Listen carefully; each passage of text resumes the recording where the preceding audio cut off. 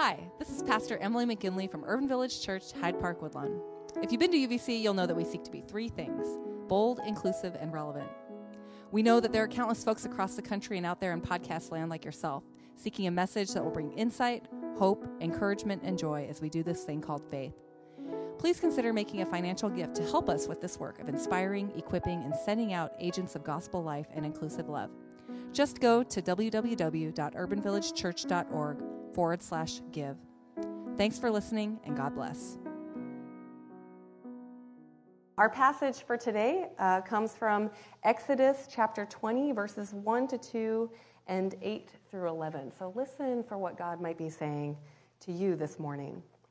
Then God spoke all these words: I am the Lord your God who brought you out of Egypt, out of the house of slavery. Remember the Sabbath day and treat it as holy. 6 days you may work and do all your tasks, but the seventh day is a Sabbath to the Lord your God. Do not do any work on it, not you, your sons or daughters, your male or female servants, your animals, or the immigrant who is living with you. Because the Lord made the heavens and the earth, the sea, and everything that is in them in 6 days, but rested on the seventh day. That is why the Lord blessed the Sabbath day and made it holy. May God bless our understanding of this hearing of the scripture and living out of it. And let us come together in a word of prayer. God, we are grateful for the gift to come together on this seventh day to perhaps find our rest in you. So I ask that you would be with us as we settle into this space and settle into what it is that your word might have to say to us. Still our hearts and our minds so that we might be present in all the ways that we need to hear and be comforted and challenged and strengthened for our journeys. We pray this in Jesus' name. Amen. In our passage for today, we're dropping in on a group of folks who have been through some stuff. After 8 plagues and a parted sea, they are freshly liberated from generations of indentured servitude and slavery. They've been wandering around the wilderness for 3 months at this point and have moved past the immediate danger and urgency of escape. Their hearts have slowed down. They've caught their breath. We are safe now. What next? Until this point, all they've had the time to think about is getting free, but now that's behind them, and they're faced with a whole new set of questions that they have never had the luxury of asking. They're shifting from surviving this moment to thinking long-term, which also means they've come to a place where their identity needs to rest on more than their trauma.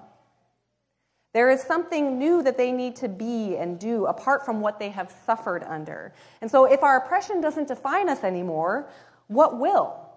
And what next? Now, many folks at UVC had holiday visits that were fraught for one reason or another. I've heard a few different stories. Whether it's been marked by living more fully into a part of ourselves that we've embraced and are ready to assert, perhaps our gender identity or sexual orientation, maybe a change in our vocational status or relationship status.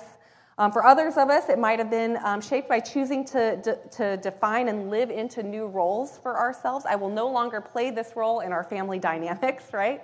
Or choosing to extract ourselves from toxic systems altogether, even if it means maybe giving up your royal titles. They might think you're making a Megxit, but you know, thanks John, that it is a declaration of independence. The step itself takes courage, right? But what about life after the choice? What does it look like to build something after you've spent so much of your time and your energy just trying to fight for air to breathe and room to grow? Of course, building the new thing is often easier said than done because we have ingrained ways of being and doing which shape our worldview and habits. Those survival methods that maybe worked for us before will no longer serve us to build something new, right? And as we try to break free from even those worldview and habits, it doesn't take long before we begin to see the ways that we have internalized the lessons and norms that shaped those things in the first place, right? Whether it is heteronormativity or patriarchy or white supremacy, narratives, lenses, and ways of understanding the world, we have been shaped by it all, whether we like it or not. And usually we don't realize it until we've decided to choose something different. We don't realize the ways that maybe we have discounted or our opinions or ignored our needs or disqualified ourselves beforehand because we've absorbed the narrow imaginations and definitions of these frameworks that have been around us and that have shaped us.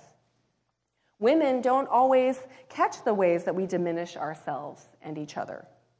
Men are hardly aware of the limited expressions of emotion that they allow themselves. People of color don't realize the ways that we self-police and police each other to conform to expectations of whiteness. And similarly, queer folks find themselves working to overcome or redefine heteronormative definitions of expression. This is not an indictment. These are just broad brushstrokes. And the point I'm trying to make is that each of us has some stuff to work through.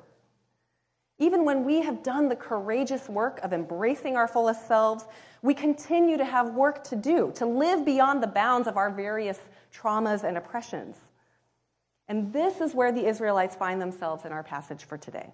For the first time in a very, very long time, they have the option for self-determination, a choice in who they will be and how they will live. They have a choice in what defines them and how they will live together. But the intergenerational trauma that they carry, the internal work that needs to be continued, is real, and God knows this. There are deep patterns of dysfunction, malformation, and brokenness that have formed them. Perhaps were key to their survival, right? So then how do you begin when all you have known is hundreds of years, generations of systemic oppression?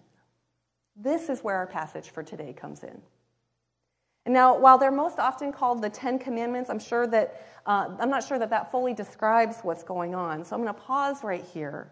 Because with all the thou shalts, they certainly sound like commandments, but I think it's a little bit more true to the spirit of what's going on to call them something more like the 10 Covenants or 10 Commitments. Because what is happening here is closer to what we might see in a marriage ceremony than a dictator that's laying down the law. God is saying, look, I am in. I am here for you, and I am committed to you. I will care for you, and I will protect you and see you through. But if this is going to work, here's what I need from you. It's got to be me. I've got to be your God, no one else. And so don't put other things before me, and don't make my name cheap. And on the whole, these three, I think, feel pretty obvious when we're talking about a commitment ceremony, right? But then the next thing on the list feels sort of different. God's like, love me, put me first, don't throw my name around, also sleep. One of these things is not like the other. Now, we're in this final week of our sermon series exploring the rhythms of life as we've been created and called to live it. Throughout this month, you've heard different folks kind of talking about the ways that prayer, connection, rest, and giving can help us lead not just balanced lives, but richer, more joy-filled, and meaningful lives. Today, of course, we're talking about rest and the commandment or commitment that God calls us to pursue it. Now, why? Why would God place Sabbath, rest, so far up the list? It's number 4, right? Ahead of honoring your parents, not killing or cheating. It's way before don't steal, lie, or envy. I mean, how could sleep be listed before murder, right? What's going on here? As it turns out, rest is more than a luxury. It's baked into our DNA, into our created selves. It's a vital part of God's vision of wholeness of life for all. And now I could talk about how if you have healthy sleep patterns, which I'm sure everyone in this room does, you'll spend nearly a third of your life sleeping. And I could explain the ways that your brain actually becomes more active in your sleep than when you're awake, how sleep helps you make better decisions, be more creative, and able to regulate your emotional wellness. New parents could know what I'm talking about with that. I could talk about how sleep is deeply tied to mental health and wellness. And I could also point out even that God rested after a week of enormous creative effort. But today I want to talk about the ways that rest is actually an act of resistance and a commitment to justice. Because if you've read the first 19 chapters of Exodus, then you'll know that the oppression the Israelites escaped was not just ethno-religious, but that it was deeply tied to economics and production. The leadership of the day relentlessly demanded more for less, and the reasons weren't just revenue and nation building. It was also designed to suppress their spirituality. Earlier in Exodus, the scripture says, Pharaoh commanded the people's slave masters and supervisors, don't supply people with the straw they need to make bricks like you did before. Let them go out and gather the straw themselves. But still make sure that they produce the same number of bricks as they did before. Don't reduce the number. They are weak and lazy, and that's why they cry, "Let us go and offer sacrifices to our God." Make their work so hard that it's all they can do, and they can't focus on these empty lies. Make them work so hard that it's all they can do, and they can't focus on their spiritual selves, their humanity, their soul care. How many of us have felt at times like we've had to hustle so hard we have no time for anything else? Hardly any headspace to think. You are not alone. Most of us have been so consumed by our broader culture of constant grinding that we don't really know any different. If you don't believe me, consider the fact that nearly half of all Americans who have vacation days don't take them all. And 20% of Americans leave more than 5 days of vacation unspent. That's a week of vacation unspent. Some people even feel, some folks in here might feel this way, that vacation causes them more stress because of all the work they have to do not to get prepared, not to mention that their bosses frown on it and they're afraid that it'll weaken their career prospects. Add to this the creep of technology in the hours between work, and I won't ask for a show of hands who has a habit of checking their work email in bed before turning out the lights. But how does an anxiety-inducing email from a supervisor or a client right before bed help anyone get a better night's sleep? I have been there. Rich can attest to that. Do not do it. So then how do we begin to change these habits, right? Well, a few weeks ago, I was listening to an episode of the podcast Hidden Brain, and it was all about how to build better habits. Now, one of the main ways to build a habit is by removing what psychologist Wendy Wood calls friction. Friction is what makes a new habit just a little bit more difficult, or a habit just a little bit difficult. So, for example, if you want to break a bad habit, you have to create friction to make it harder to keep up with that habit, right? Like maybe plugging your phone into an outlet into another room overnight. So that's a little harder to look at your phone right before bed, right? Or if you want to create a habit of say, exercising first thing in the morning, then what you would do, Dr. Wood says, is you would reduce friction around that. So maybe that means sleeping with your workout clothes right next to your bed or under your pillow, right? So it's a little harder to talk yourself out of getting up. Now, technology developers have capitalized on these findings. Uber puts a lot of money into training and evaluating cars and their drivers. But one of the things that they were finding was that drivers would typically not make it to 10 rides. And so because it was just too hard or inconvenient or they just kind of didn't like the experience. And so Uber was losing money for all the amount of time that they were investing into new drivers. So what they decided to do was essentially reduce friction. Now, you've probably actually heard this if you've taken any ride shares. When you're in an Uber or a Lyft, toward the end of your ride, your phone or their phone app pings. Just as you're about to get to your destination. And so it pings and then it assigns the driver their next ride. So then they don't have a minute, right, to think, oh, I don't actually like this. This is really getting difficult. I'm going home, right? Before they have a chance to think, they're off on the next ride. And so it moves them kind of forward through this process to the point where they start feeling a little more comfortable with driving folks around, and they can kind of develop some patterns for dealing with customers and that kind of thing. Make them work so hard. It's all they can do, and they can't focus on anything else. Keep them distracted. Keep them anxious. Keep them on the edge so that they can't pause and take a look at the world around them and think, is this what I want to be doing? No, it's not the same, but it's not all that different either. If you keep folks running from one thing to the next, keep them limited in their focus on what is right in front of them, this is how you stop people from thinking more deeply, living more intentionally. We are trained not to rest. And even culturally, rest has become almost morally suspect. You can take a little rest, right, if you're sick or if someone that you care about is sick. But if you take too much, you risk appearing lazy or unambitious or even worse, a drain on society.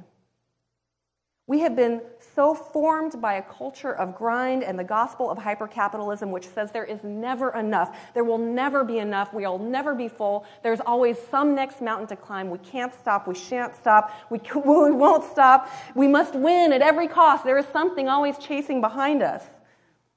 Our God-given rhythms of rest and work have become completely fractured.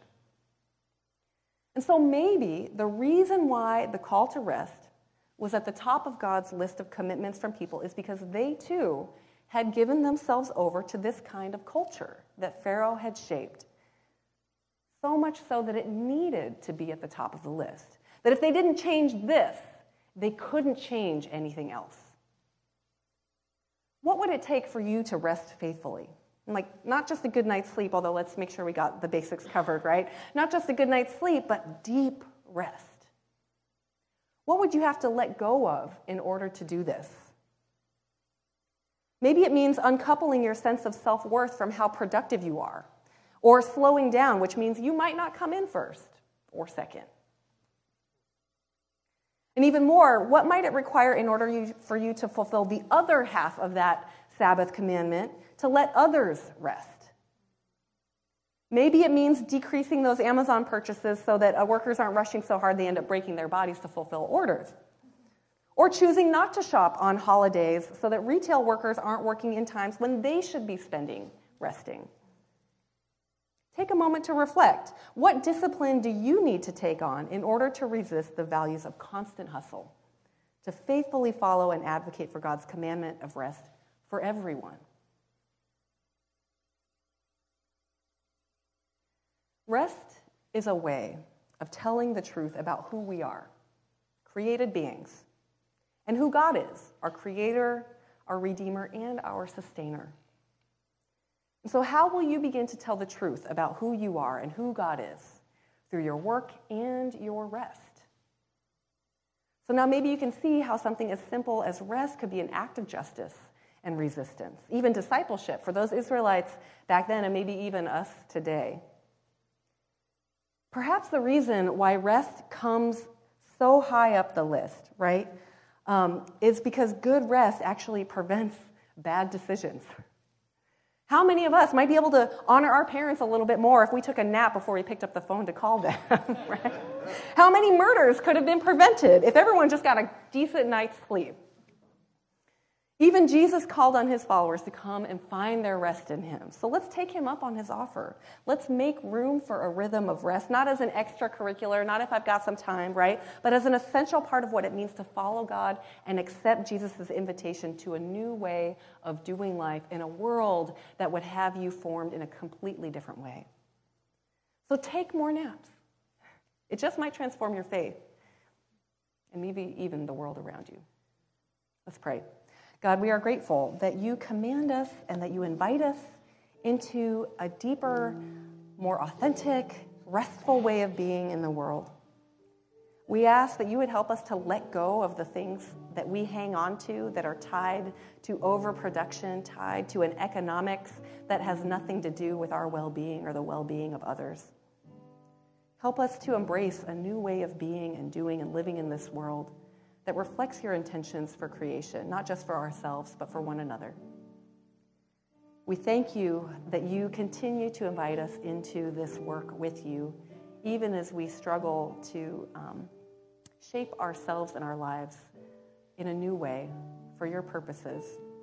We ask for your strength, for your encouragement, for your guidance as we seek to live more fully into those people that you have created and called us to be and lives to live.